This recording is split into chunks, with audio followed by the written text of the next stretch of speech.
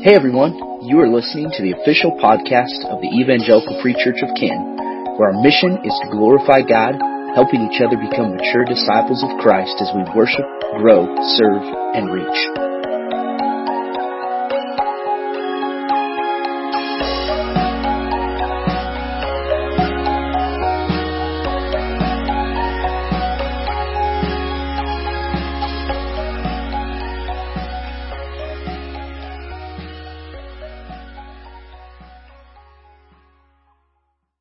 Go ahead and take your Bibles, turn to Matthew 6, Matthew chapter 6, and while you're turning there, I just want to take a minute and acknowledge and recognize I don't think many people recognize all of the volunteer work that goes in behind the scenes to make what all happens here on a Sunday morning happen.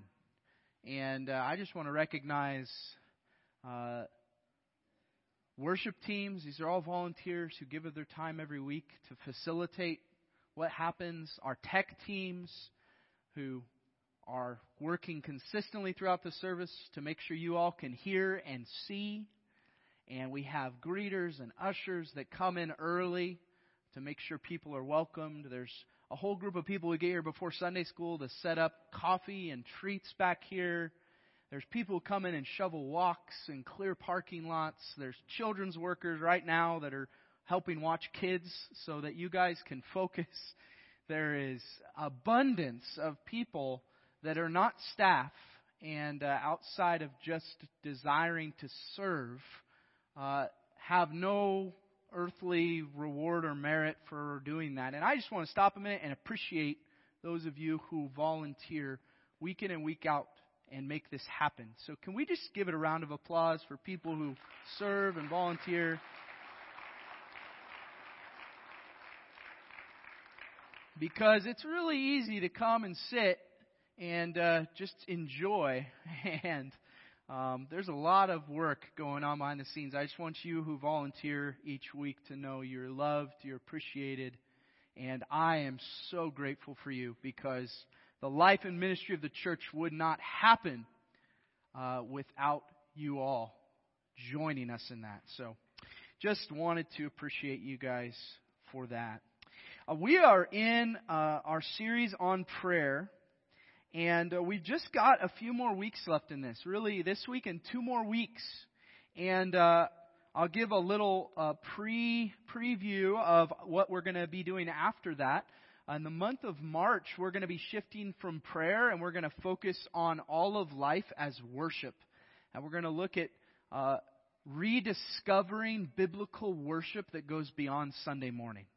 And so we're going to spend the month of March looking at biblical text in that. And then, believe it or not, after we get through March, then we're in Resurrection Sunday season. We'll have Palm Sunday, a Good Friday service that we're planning. It's in the works, and then Resurrection Sunday. And then after that, we're actually going to jump into a series called Tolerable Sins.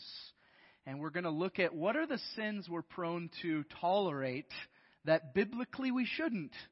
And you're going to get to hear from a couple of our elders during that series as they teach. And I'm really looking forward to that series. And then the whole rest of the year after that, we're going to be in Genesis. And we're going to go through the book of Genesis together. So that is 100% the entire sermon calendar for the rest of this year.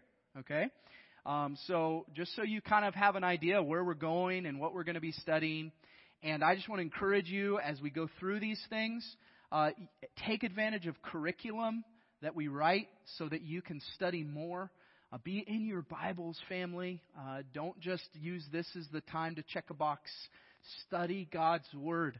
We just finished talking about the Bible in my Sunday school class this week, and I encourage them the same thing. Know that you don't have to have a Bible degree to understand the Bible. It's one of the most amazing aspects of God's Word is it's made available to you.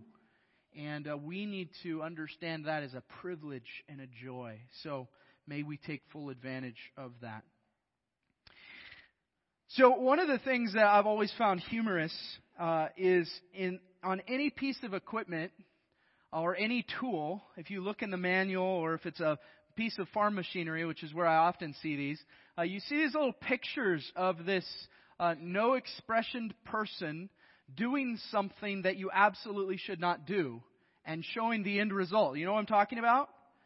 Like, some of my favorites are, if you look at like a combine, for instance, a piece of farm equipment that clearly has a lot of sharp moving pieces, and it shows these pictures of some guy like diving into the head and his members being cut to pieces. And it's like, don't do this. And you think, well, yeah, duh, right? But nevertheless, those things are in place because, naturally speaking, there are times when we might be prone to do something that we know is probably not the way I should do this. And I know many of you who, whether you're a mechanic or a farmer or you just tinker with things, I'm sure you have plenty of stories of times you're like, yeah, I should not have done this, but I did it anyway.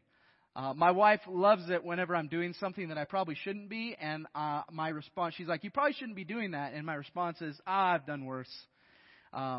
Doesn't mean you should, right? Doesn't mean it's good for you to do that. The reason I bring this up is because as we step into today's, last week we looked at how should we pray. What does the Bible say about how should we? But today I want to talk about how not to pray.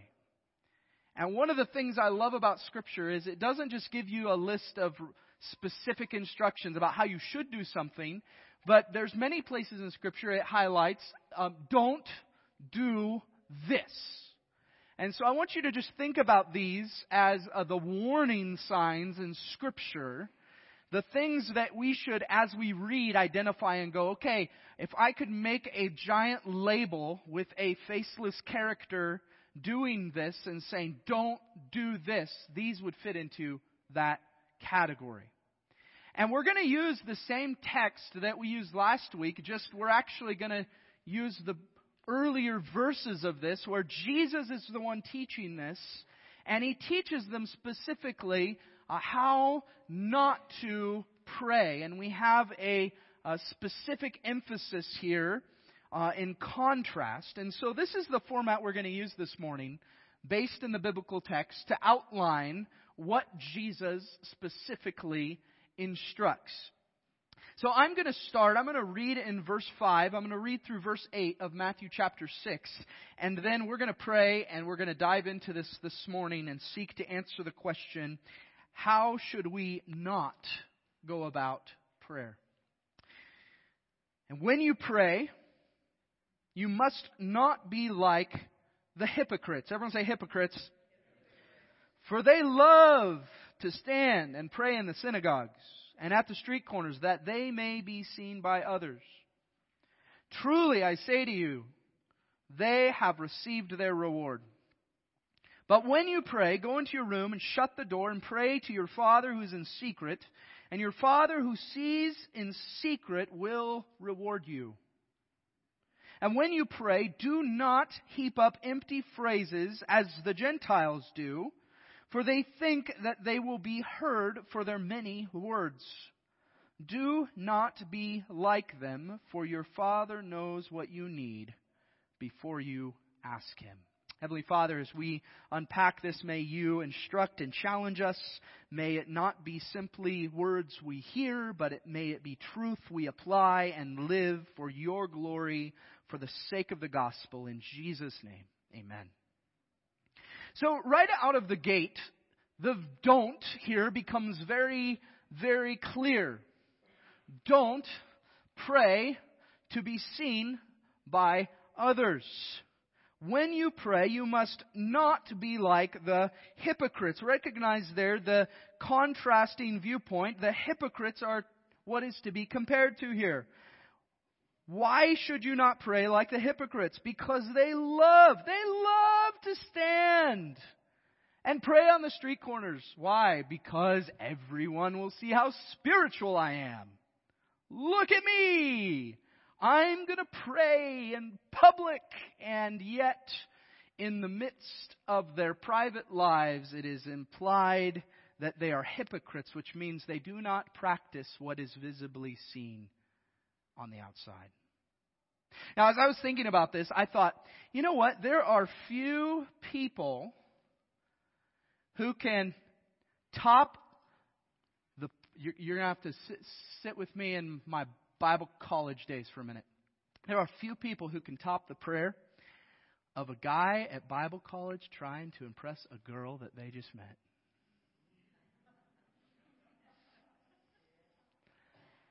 And I feel like I witnessed this so much that you would see people in the dining hall and, man, you could really lay it on. In fact, I was having a conversation with a guy just a couple days ago in a discipleship community I'm a part of once a month. And he and I were talking about the need to actually pursue our wives consistently. Because this is what happens. We, in the dating phase, we do anything and everything we can to get their attention. And he said, yeah, when I was at school, before me and my now wife were dating, I would drive on my way to work. I would drive past the area where she would have to walk to get to her dorm, and I would intentionally blast music that she liked. Just in case. Just in case she might be walking, be like, oh man, a guy who likes the music I like. But he said, how easy is it that after you're married, it's almost like you check a box and you stop pursuing your spouse? And the reason I mention this is because how often does that become our prayer life? How often does that become not just our prayer life, but our devotion to the Lord? Where maybe early on when we made a decision to follow Jesus, we were really hungry and eager, and there was true devotion and innocence there. It's one of the reasons that I consistently will say there are times my kids teach me more about prayer than any other person. Because there's an innocence there and an honesty that is not tainted by the hypocritical nature of us as adults. And this can happen regardless of where we're at. It doesn't just have to be the guy at Bible college who's seeking to impress a professor or a girl he just met. It can happen right here in our midst on a Sunday morning, where maybe we pray vocally and verbally, but the problem being this is the only place we pray. Maybe it's in a moment where I'm in a group setting and people see me as the spiritual one, and so I feel obligated to do something, because if I don't, what are people going to think of me? What will they say? And you see, this is the very notion of a hypocrite, someone who gives the impression that they are one way when in reality they live contrary to that. Giving the impression that God is your priority, but living contrary to that. The most practical example we have of these so-called hypocrites, and most likely who Jesus is referring to here, is the Pharisees, who were very well versed. You have to understand, these were not your run-of-the-mill people. These were the religious gurus of the day. These guys knew their scripture. And they knew the rules. The problem was, as Jesus referred to in other scripture, you are whitewashed tombs, who on the outside look great, but inside are dead man's bones. Whew. What does our public prayer life reveal about who we are? And when I say we, I don't mean just individually, I mean as the church. Do we come and pray and sing songs and devote ourselves to Scripture on Sunday only? Or are we faithful as a family to pursue these things together every single day? Do we believe that God can only be worshipped in a facility, or do we see God as deserving of our worship in all of life? Don't pray to be seen by others. Why? Here's what Scripture says is the why. They love to stand and pray in the synagogues and the street corners that they may be seen by others. Don't do that. Why? Truly I say to you, they have received their reward. What does that mean? It means that if you are doing anything of a spiritual nature to be seen by men, and that is your motivation, that is the only reward you will receive from that. The only reward you will get for doing such a thing is the offshoot chance that someone comes to you and says, oh man, you are such a gifted prayer person. If that's your motive, that is the only reward you get. God is not impressed. There is something to be said about a humility, and so There's an instead here that we see in verse 6. But when you pray, go into your room and shut the door and pray to your Father who is in secret. And your Father who sees in secret will reward you. Now, I've had people before who come to this text of Scripture and they go, well, according to Jesus, we should just never pray in public. No. That's not what this is saying. This has a lot more to do with the heart condition of the one praying than it has to do with the application of where they're praying. And the reason I say that is I'll mention a couple other places. 1 Timothy 2:8, Paul says, I desire that in every place the men would pray lifting holy hands. In every place. You want a more specific example in Acts chapter 12, verses 12 through 17.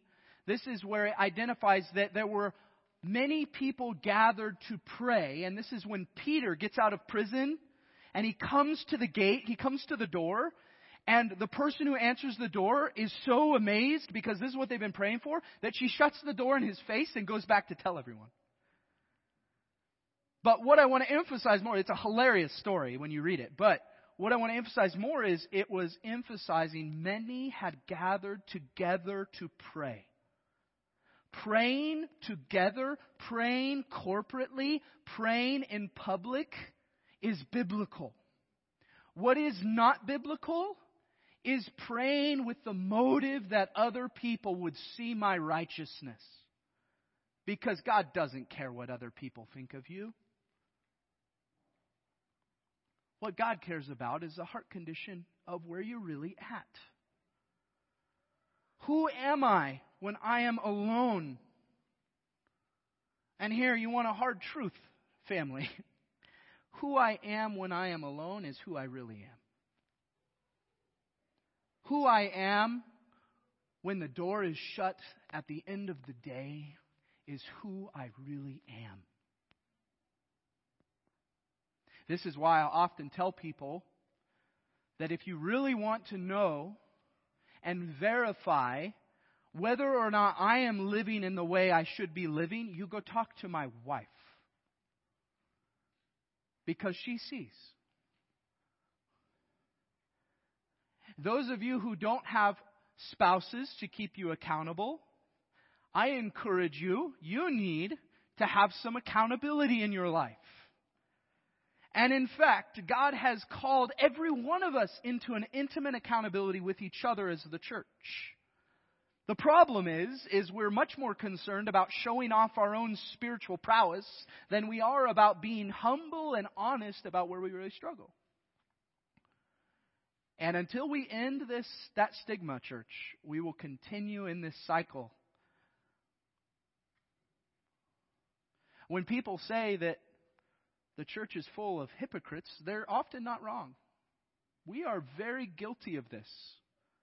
And it takes self-control and discipline to admit when we fall into that. When we fall into giving an outward interpretation that we are someone that at home we are not. And so I will challenge you with this. Don't pray in public if your private prayer life doesn't exist.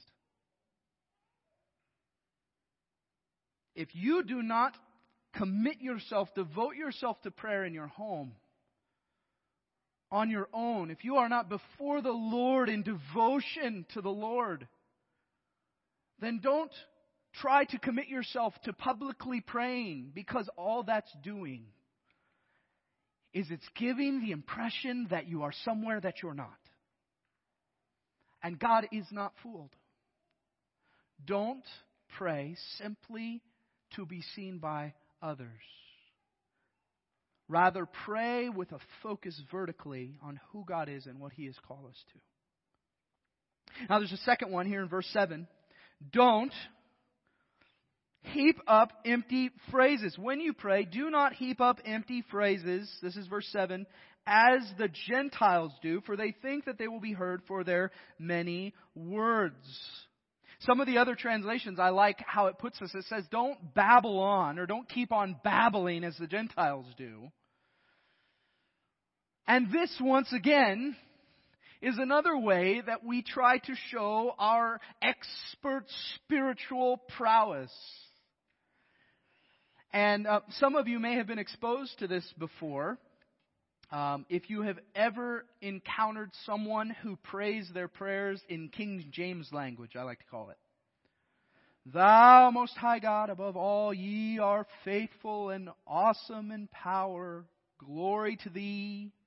Humble Thy servant. You see what I'm saying? Why? Okay? Why? Now, there's absolutely nothing wrong with the King James Version of the Bible. However, no one talks like that anymore. Okay? Don't pray like that. Because all that signifies is I need to somehow put on a different level of spirituality for everyone else to see. The same is true if I am trying to pray with some kind of theologically intense, in-depth prayer that half of the people won't understand some of the words I said.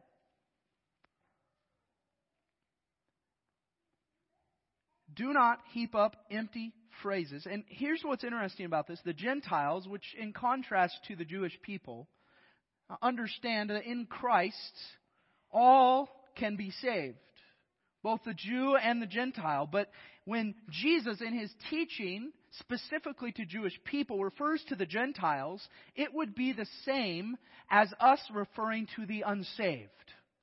Those who are lost.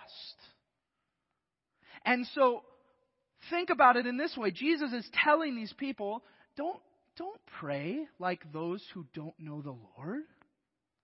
Who just toss up random words and hope by their many words and the phrases they say that God will somehow hear them.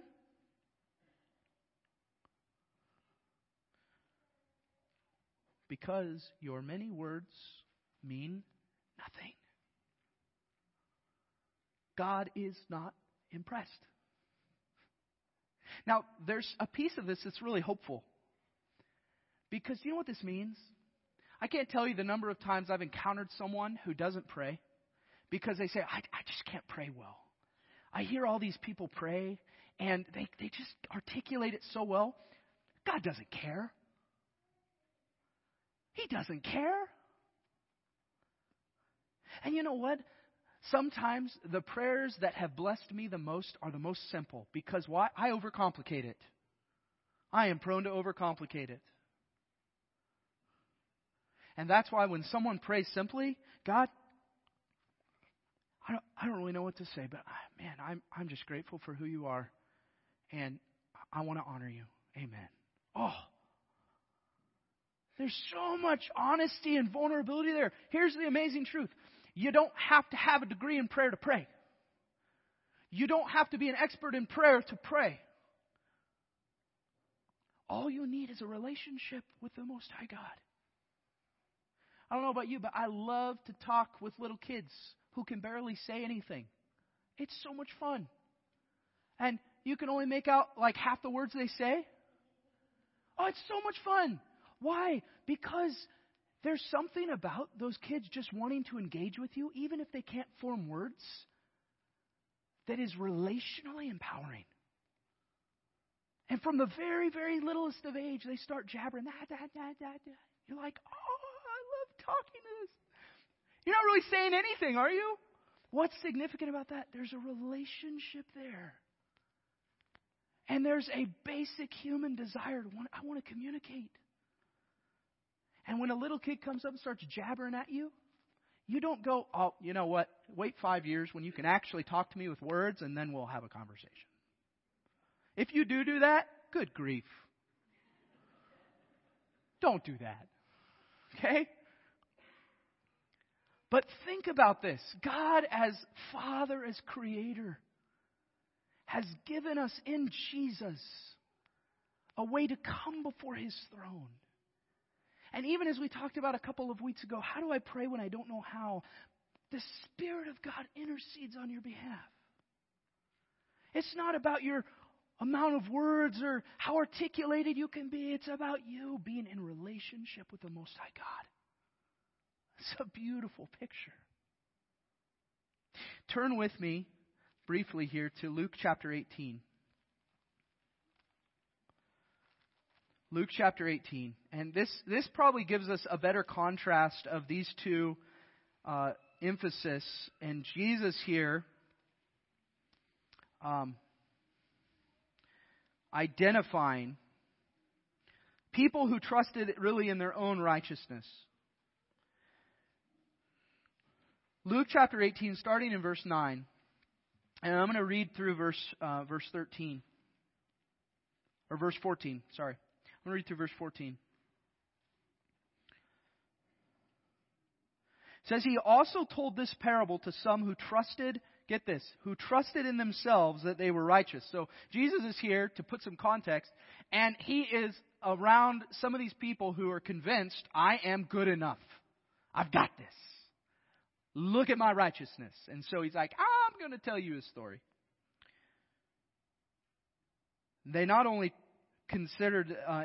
trusted in themselves as righteous, they treated others with contempt. Verse 10, 2 men went up into the temple to pray.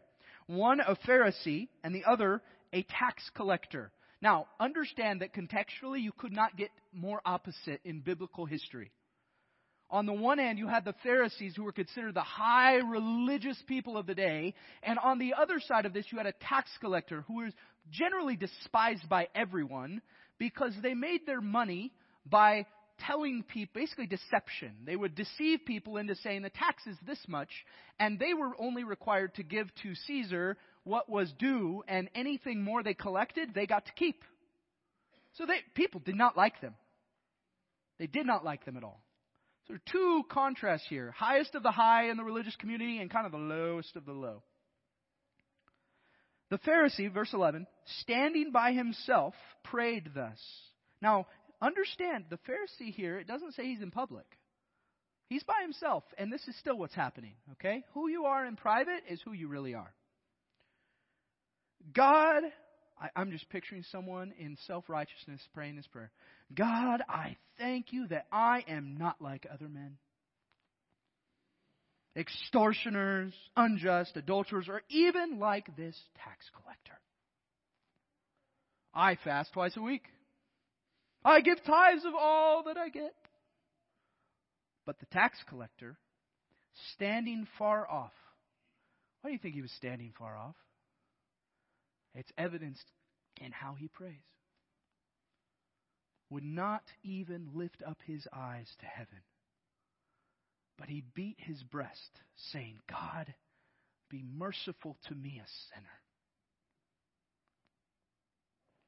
Verse 14, I tell you, this man, speaking of the tax collector, went down to his house justified rather than the other. For everyone who exalts himself will be humbled, but the one who humbles himself will be exalted.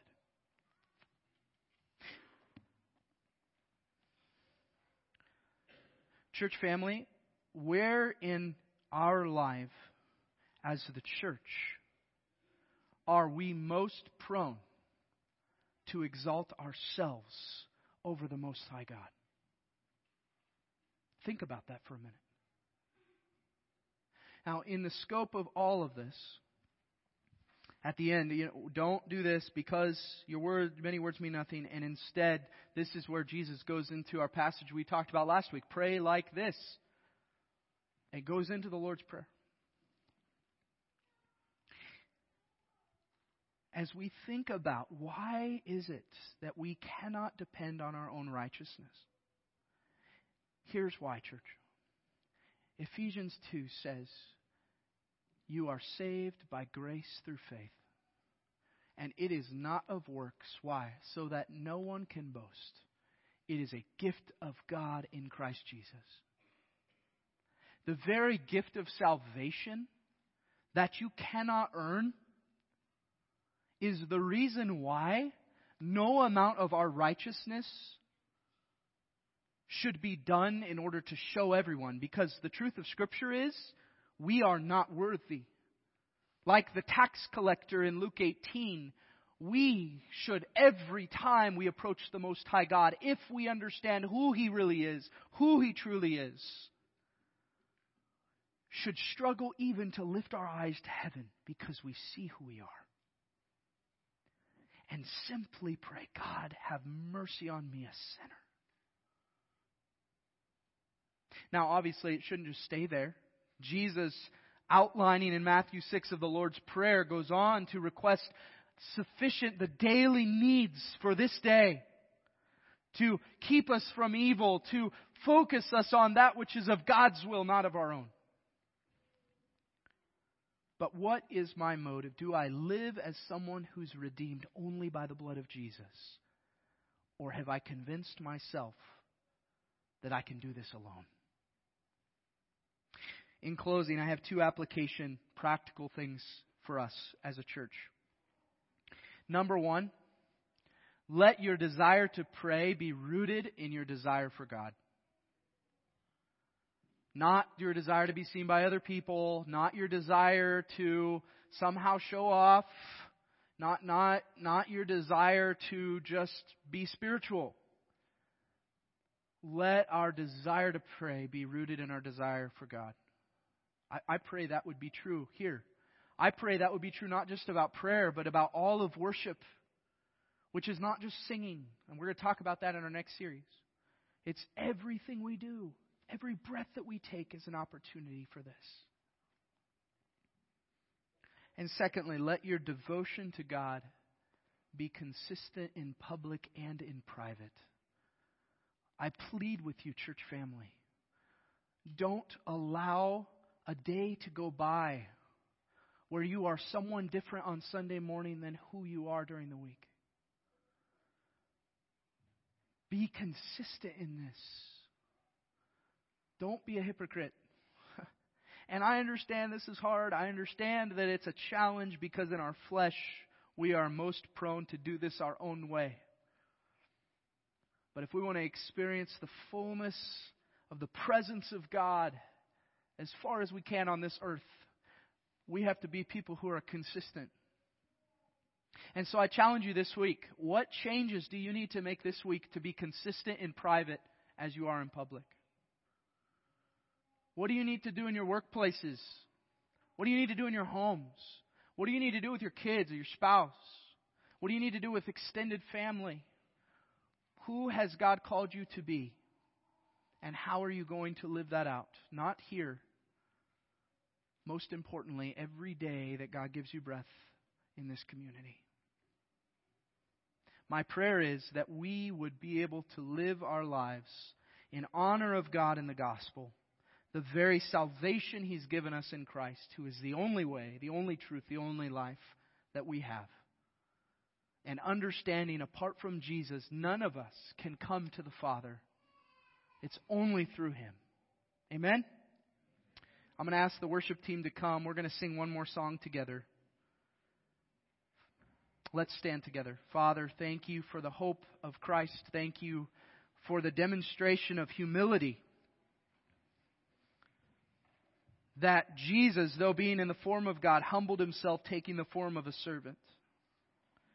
Father, may we do that very thing as we reflect even on the truth in Luke 18, that the one who exalts himself will be humbled, the one who humbles himself will be exalted. God, may your church be exalted only because of the desire to pursue what you have called us to do and to be. Father, may we live in light of the hope of Christ today and every day this week. Convict us of how we can be transformed continually, maturing to be mature disciples of Christ as we worship, grow, serve, and reach. In Jesus' name we pray. Amen.